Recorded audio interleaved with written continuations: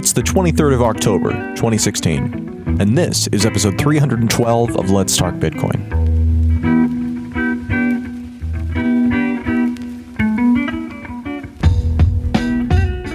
Hi, and welcome to Let's Talk Bitcoin. My name is Adam B. Levine. I'm the editor-in-chief here, and today I'm joined by one of the other hosts of LTB, Andreas and Adam. A few quick things to mention before we get into it. If you want to catch me in person, I'll be moderating panels and most likely speaking about tokens for the second year in a row at the New Context Conference in San Francisco this November 4th, which is Friday. Tickets for the one-day event are normally $80, but you can use the discount code SPEAKERINVITE, all one word, to save 20%. Visit letstalkbitcoin.com/conference to be redirected to their site and to learn more. Hope to see you there.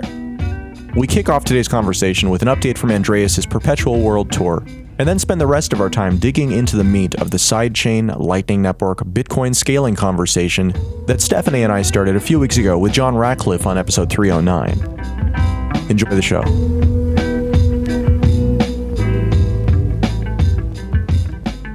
You know, of all the people who are kind of doing the Bitcoin or cryptocurrency or, you know, this other way evangelism and actually going around and talking to different groups of people and different kind of characteristics, it's you. I mean, you've put yourself into this role of a cryptocurrency evangelist and done a really fantastic job. And we don't often talk about kind of the impressions from the road, but I'm super curious after doing this for a couple of years, you know, like how have things changed over time, or what types of trends are you seeing now? We just listened on the last episode to the talk you gave recently in Silicon Valley about proof of work. And I thought that was a really the thing that's really always jumped out at me about the work that you've been doing is it gives you such a great test bed to come up with all of these fantastic talks and just ways of thinking about these things that are old topics, you know, as far as a lot of us are concerned. But I never really thought about how, whether you're talking about kind of like the complexity on money back when complexity equaled work, or, you know, just big when you're talking about, you know, monuments that were created by, you know, millions of people, that demonstration of work and the permanence that lends to it. That's you know, a perspective that certainly has been there for a long time as an obvious comparison, but I had never noticed it.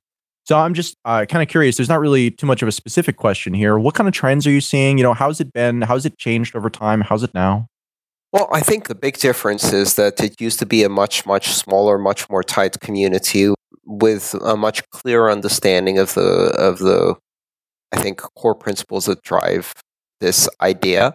And now it's a much broader, much more mainstream community with a lot of dilution going on in some of the principles. There's a lot of edge cases trying to push this in other directions, push Bitcoin, push cryptocurrencies, push these systems in other directions. There is a lot more bankers, a lot more VCs and investors and big money flowing around, a lot of very polished and smooth marketing. And as a result, there's also a lot more drama. But underneath all of that, there is still, you know, a very important core of community that understands and is still guided by strong adherence to these principles, that continues to build on the initial vision. And some people do it in terms of technology, you know, inventing new things and improving the technology. And, you know, what I do is try to kind of plumb the depths of these ideas and find new ways of looking at these concepts and expressing them that reveal the depth, the genius of the design, the depth of the applications, the depth of thought that goes into this technology, and kind of demonstrates it in ways for a more general audience. So I have no shortage of topics to take a deeper dive. To me, from the very beginning, Bitcoin was like a very, very deeply layered onion. And the more I learn, the more I uncover, and the deeper I can go in understanding these concepts and their nuances and their implications and how they affect the future vision. I think everybody who's on this journey finds that. They find that there are deeper and deeper layers you can uncover of your understanding and perception of this thing.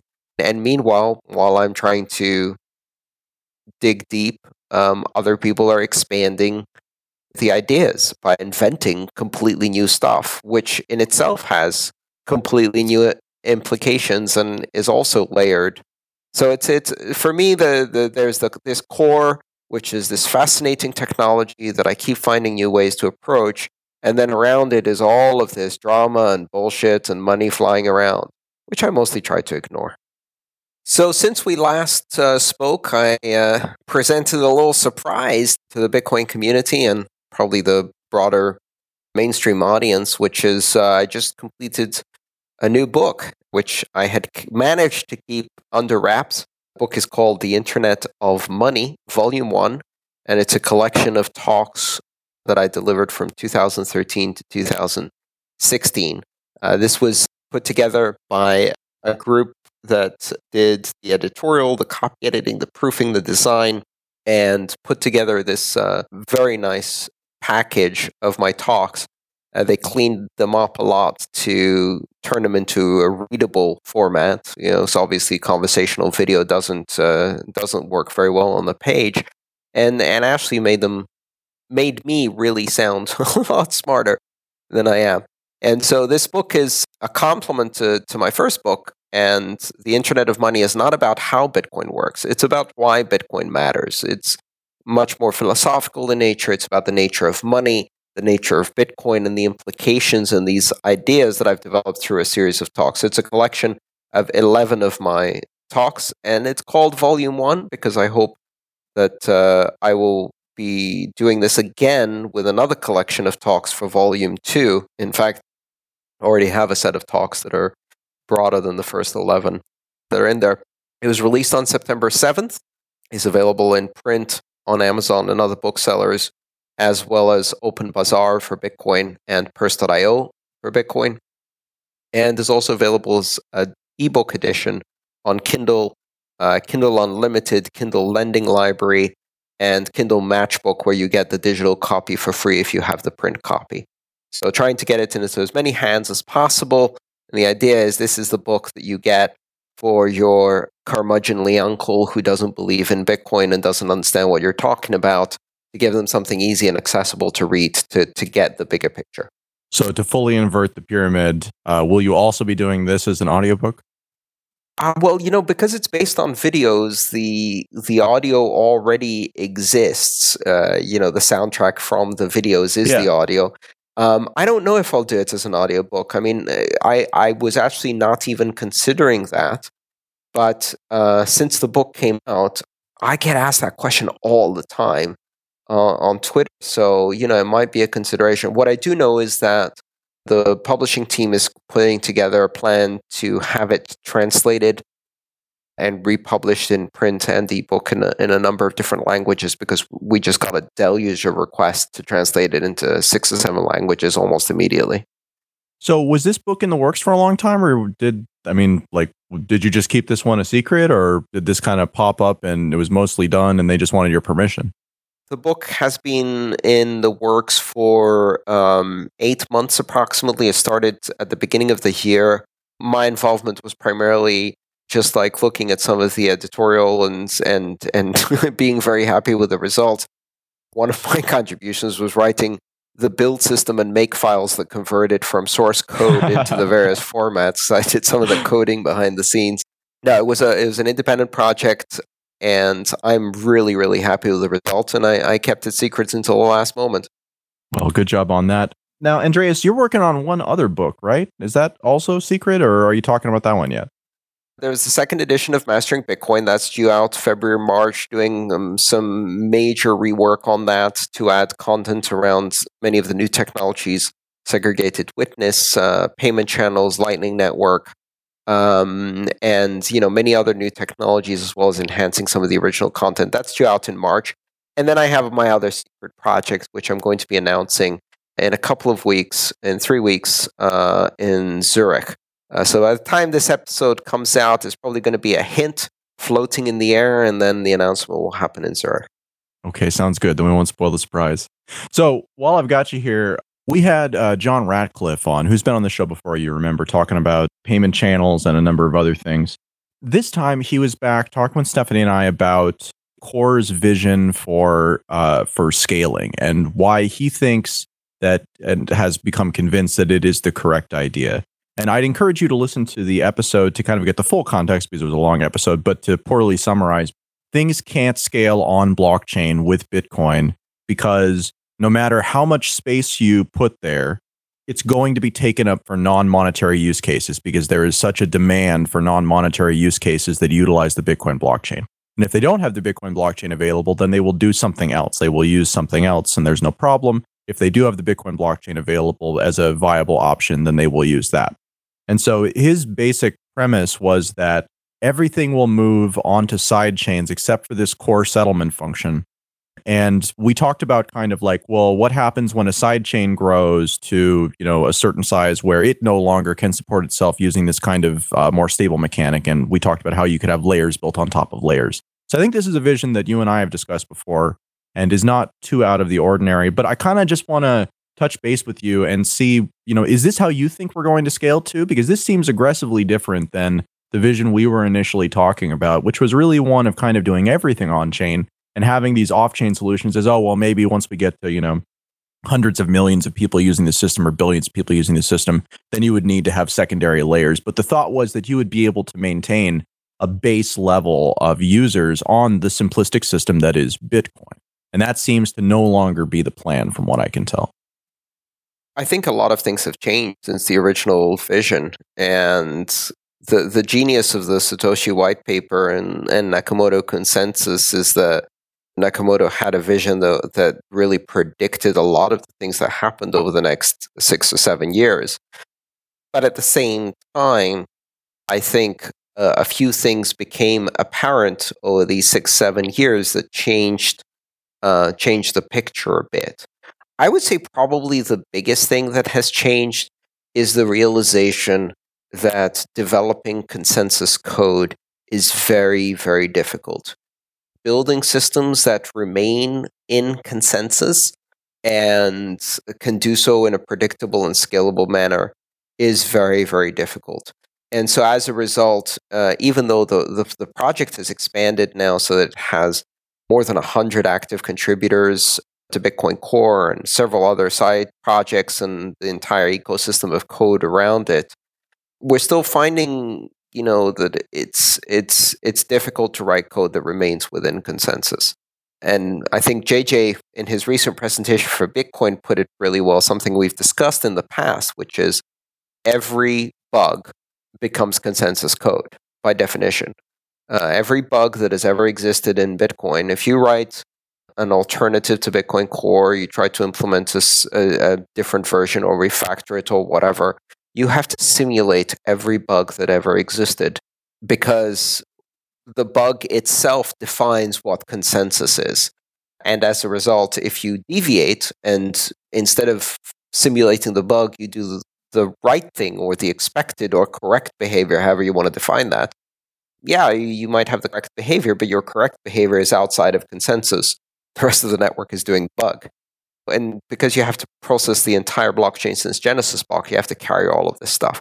So it just in general, I think the understanding that consensus is difficult, which means that forks, especially hard forks, are extremely difficult to pull off successfully and can lead to very, very nasty side effects, which you don't want in a multi-billion-dollar production runtime economy, as well as some of the nuances between the interplay between attempts to scale and the impact that has on decentralization.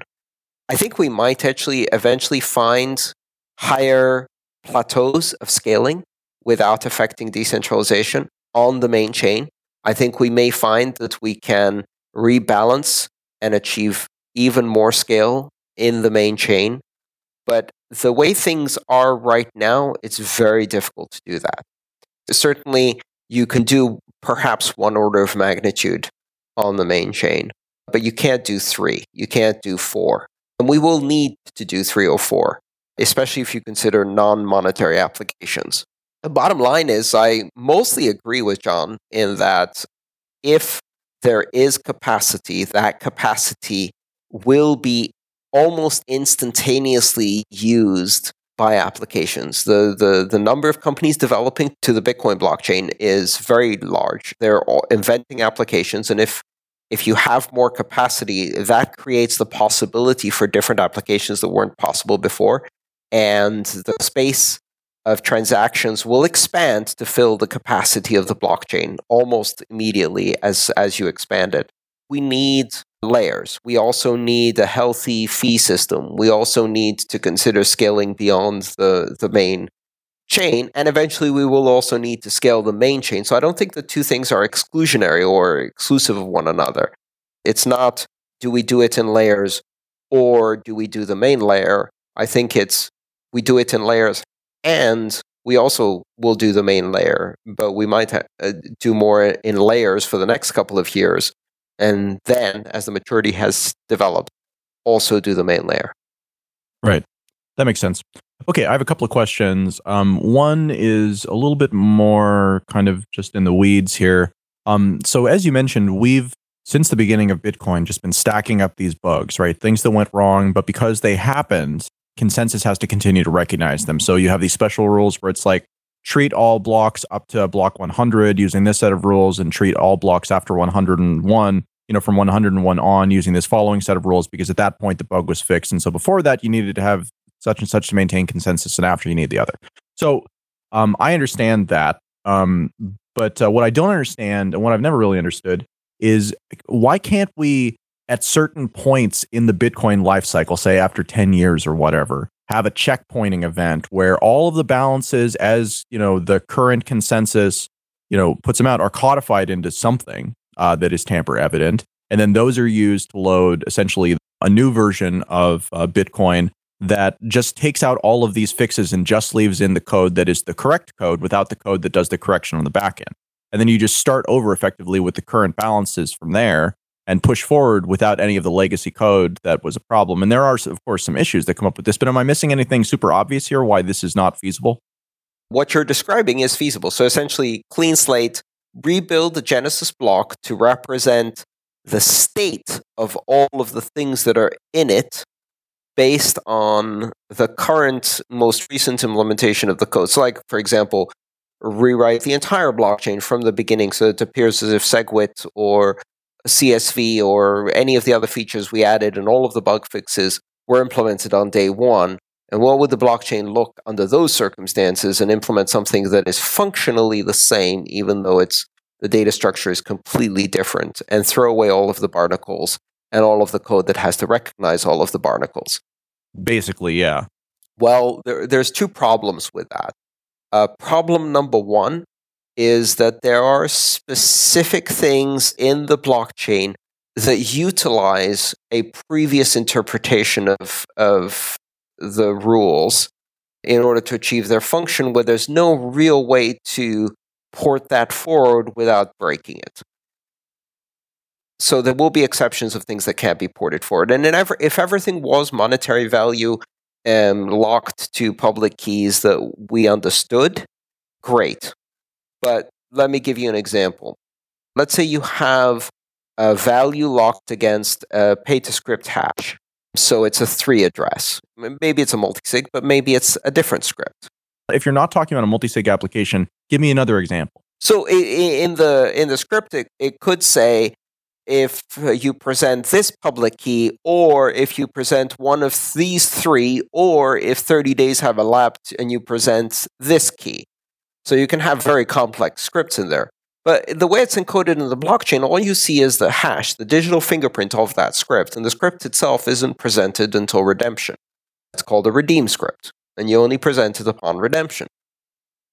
We don't know what scripts are in there. So there's all of these 3 addresses that are basically just fingerprints of scripts. We don't know what scripts are in there. What if the script that's in there is a script that uses the old rules for multisig? Like a very, very specific example. Multisig has a bug.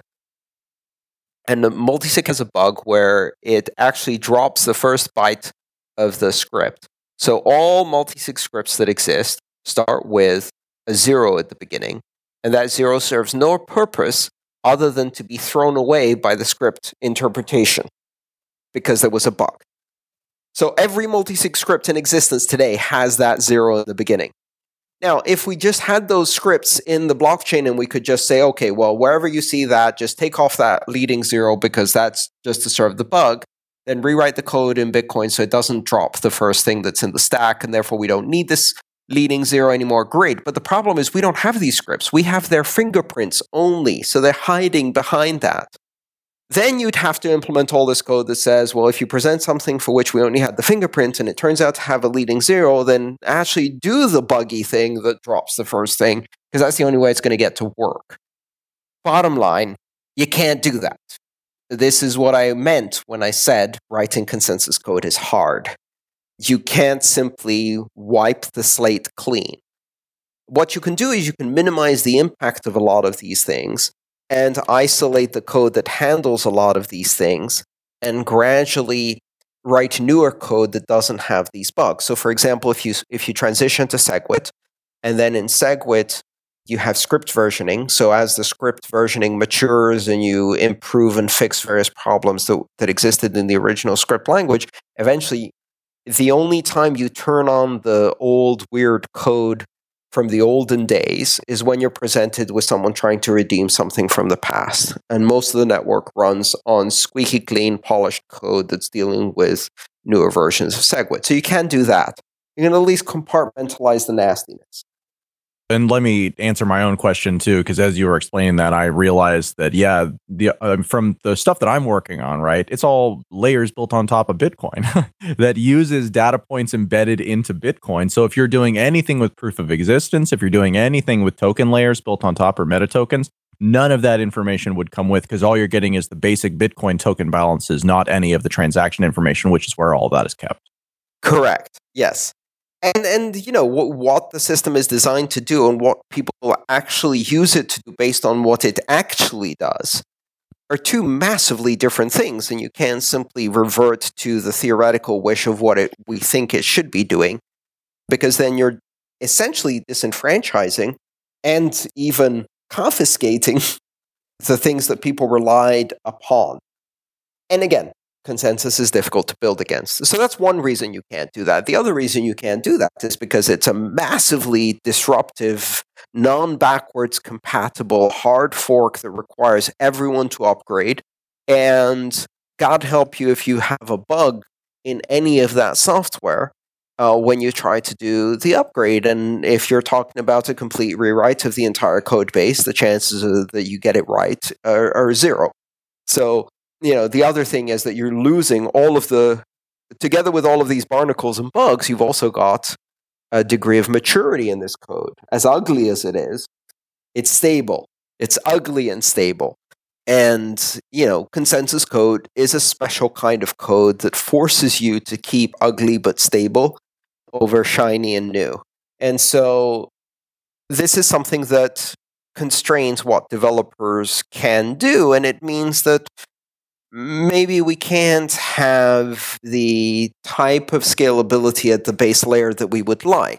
But if we create a very robust base layer that can do settlement, then you can achieve scale at layers above without really compromising anything. In fact, by making the system much, much more flexible.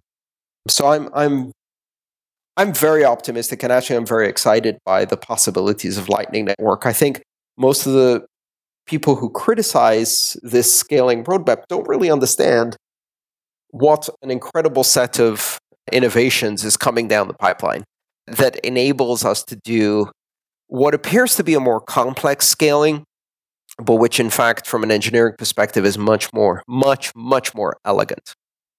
Back onto sidechains for a second. The basic value proposition of sidechains. So just to recap for anybody who didn't listen to the prior episode with John, the idea here is that you can use the Bitcoin token, but have a separate blockchain that can have different characteristics. And he basically described this as launching an altcoin just without the coin. Well, I mean, that's one way of doing it, but I think probably what we're now seeing on the roadmap is not really a sidechain. I think the most interesting avenue, the most promising avenue for scaling is Lightning Network, which isn't a sidechain, it's an overlay network. And it's an overlay network of off-chain transactions, actual Bitcoin transactions exchanged off-chain by nodes that rely on the trust settlement layer of Bitcoin in order to establish trustless channels between them, and which enables us to do all of the heavy lifting on transactions that are not on the blockchain, but with getting all of the security guarantees of the Bitcoin blockchain itself. I think that seems to be the most promising avenue, and it has very, very far-reaching implications. So are you saying that you think that bidirectional payment channels, aka the Lightning Network, is the best way forward, or you're saying that you don't think that sidechains, as I was about to describe them, are worthwhile compared to that? Is this a both situation? I think everything we're going to discover in Bitcoin is going to be a both. We're going to do everything and the kitchen sink. Because there's the innovation without permission means that if somebody thinks that it's useful, they're going to do it. You got to realize that Lightning Networks, which is not exactly bidirectional payment channels, it's bidirectional payment channels with a routing topology, multi-hop bidirectional payment channels with routing, and now, based on the latest spec, with onion routing, similar to what happens in Tor. These have been demonstrated in practice on testnet still, but actual running code that works and has been simulated to great scale. This stuff is coming down the pipeline first. Sidechains are still very much discussed as a theoretical possibility, and they require some additional upgrades to the system, whereas as soon as you have SegWit implemented, Lightning Network can be implemented immediately and can immediately deliver some pretty fantastical capabilities. The thing that I chuckle about is the impact this has on privacy. Most people don't realize what impact this has on privacy. You're going to see transactions on the Bitcoin network that simply represent the clearing balances between two arbitrary nodes, and everything else is going to be encrypted, privately exchanged transactions completely off the network between parties that don't know who the final destination or the original source is, and are not actually ever shown to anyone other than the next hop in the network. The fungibility, privacy, anonymity just went through the roof, and it comes as just a sweet little side effect of Lightning Network. So imagine if Tor wasn't the way you anonymize the internet, but Tor was the way we scaled the internet by turning it into a mesh network in the beginning. And that's what Lightning Network is for Bitcoin. So with Lightning Network, the essentially payment routing layer, the payment routing topology, as you said, which is basically all of the companies that are running Lightning Network services. Or the nodes, could be clients, could be individuals, doesn't have to be a company, yeah. It's your wallet. Your wallet itself is a Lightning node. Yeah, I'm looking forward to understanding that one a bit better. I'm glad to see that it's making its way into different implementations. That was kind of one of the standout features about the Purse.io's Bitcoin client, is that it has SegWit support inherently, and it has Lightning support inherently. And there was one other thing that it has BIP 150, 151. It's end-to-end encryption between the nodes on the Bitcoin peer-to-peer network. Should have been in there from the beginning.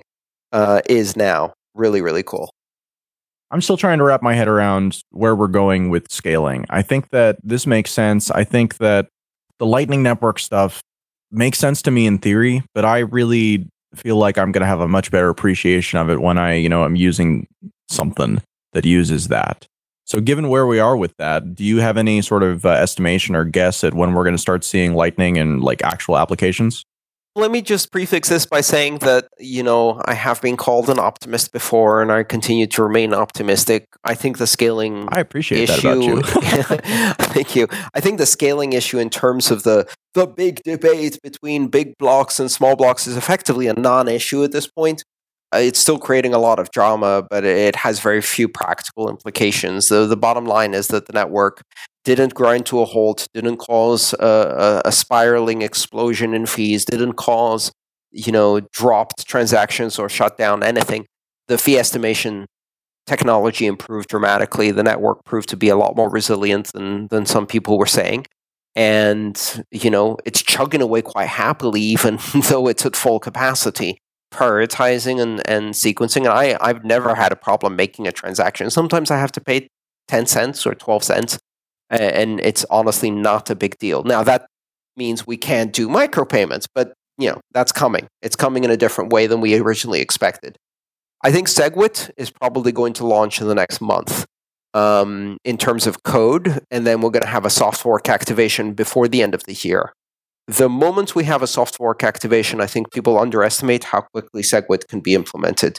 Meaning that in order for SegWit to have an impact on the network, wallets have to start creating UTXO that is SegWit spendable, and then they have to spend it with segregated witness transactions. And a lot of the concern has been about how quickly the wallets will develop that code. Here's why I'm an optimist. I think wallets also follow a Pareto distribution, which means that 5 or 6 wallet software stacks are responsible for generating probably the vast majority of Bitcoin transactions.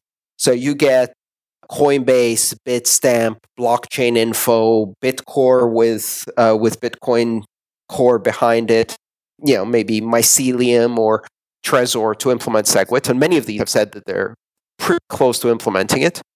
Boom, suddenly 80% of the network is now generating SegWit transactions, and there's enormous incentive in fees to do that.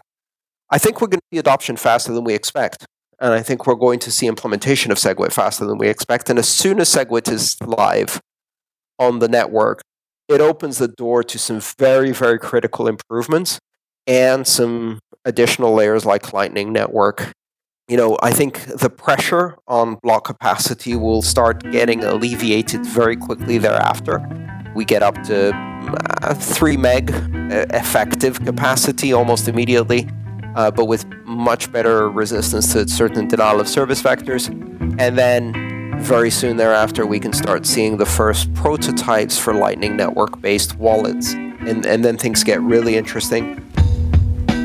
Thanks for listening to this episode of Let's Talk Bitcoin. Content for today's show was provided by Andreas and Adam. Music for this episode comes courtesy of Jared Rubens, and this episode was edited by Adam B. Levine. The magic word for today's episode is all. That's A-L-L. All. Visit letstalkbitcoin.com to enter the magic word today. And finally, email Adam at letstalkbitcoin.com if you have any questions. See you next time.